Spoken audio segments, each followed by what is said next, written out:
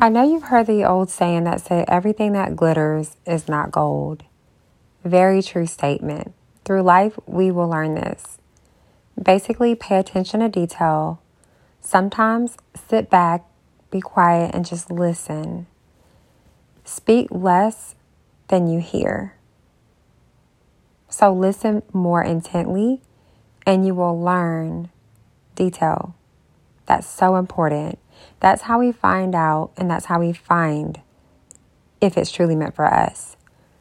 So always take your time and be careful. Today's world is made so fast-paced that it tries to make you think that everything is just given.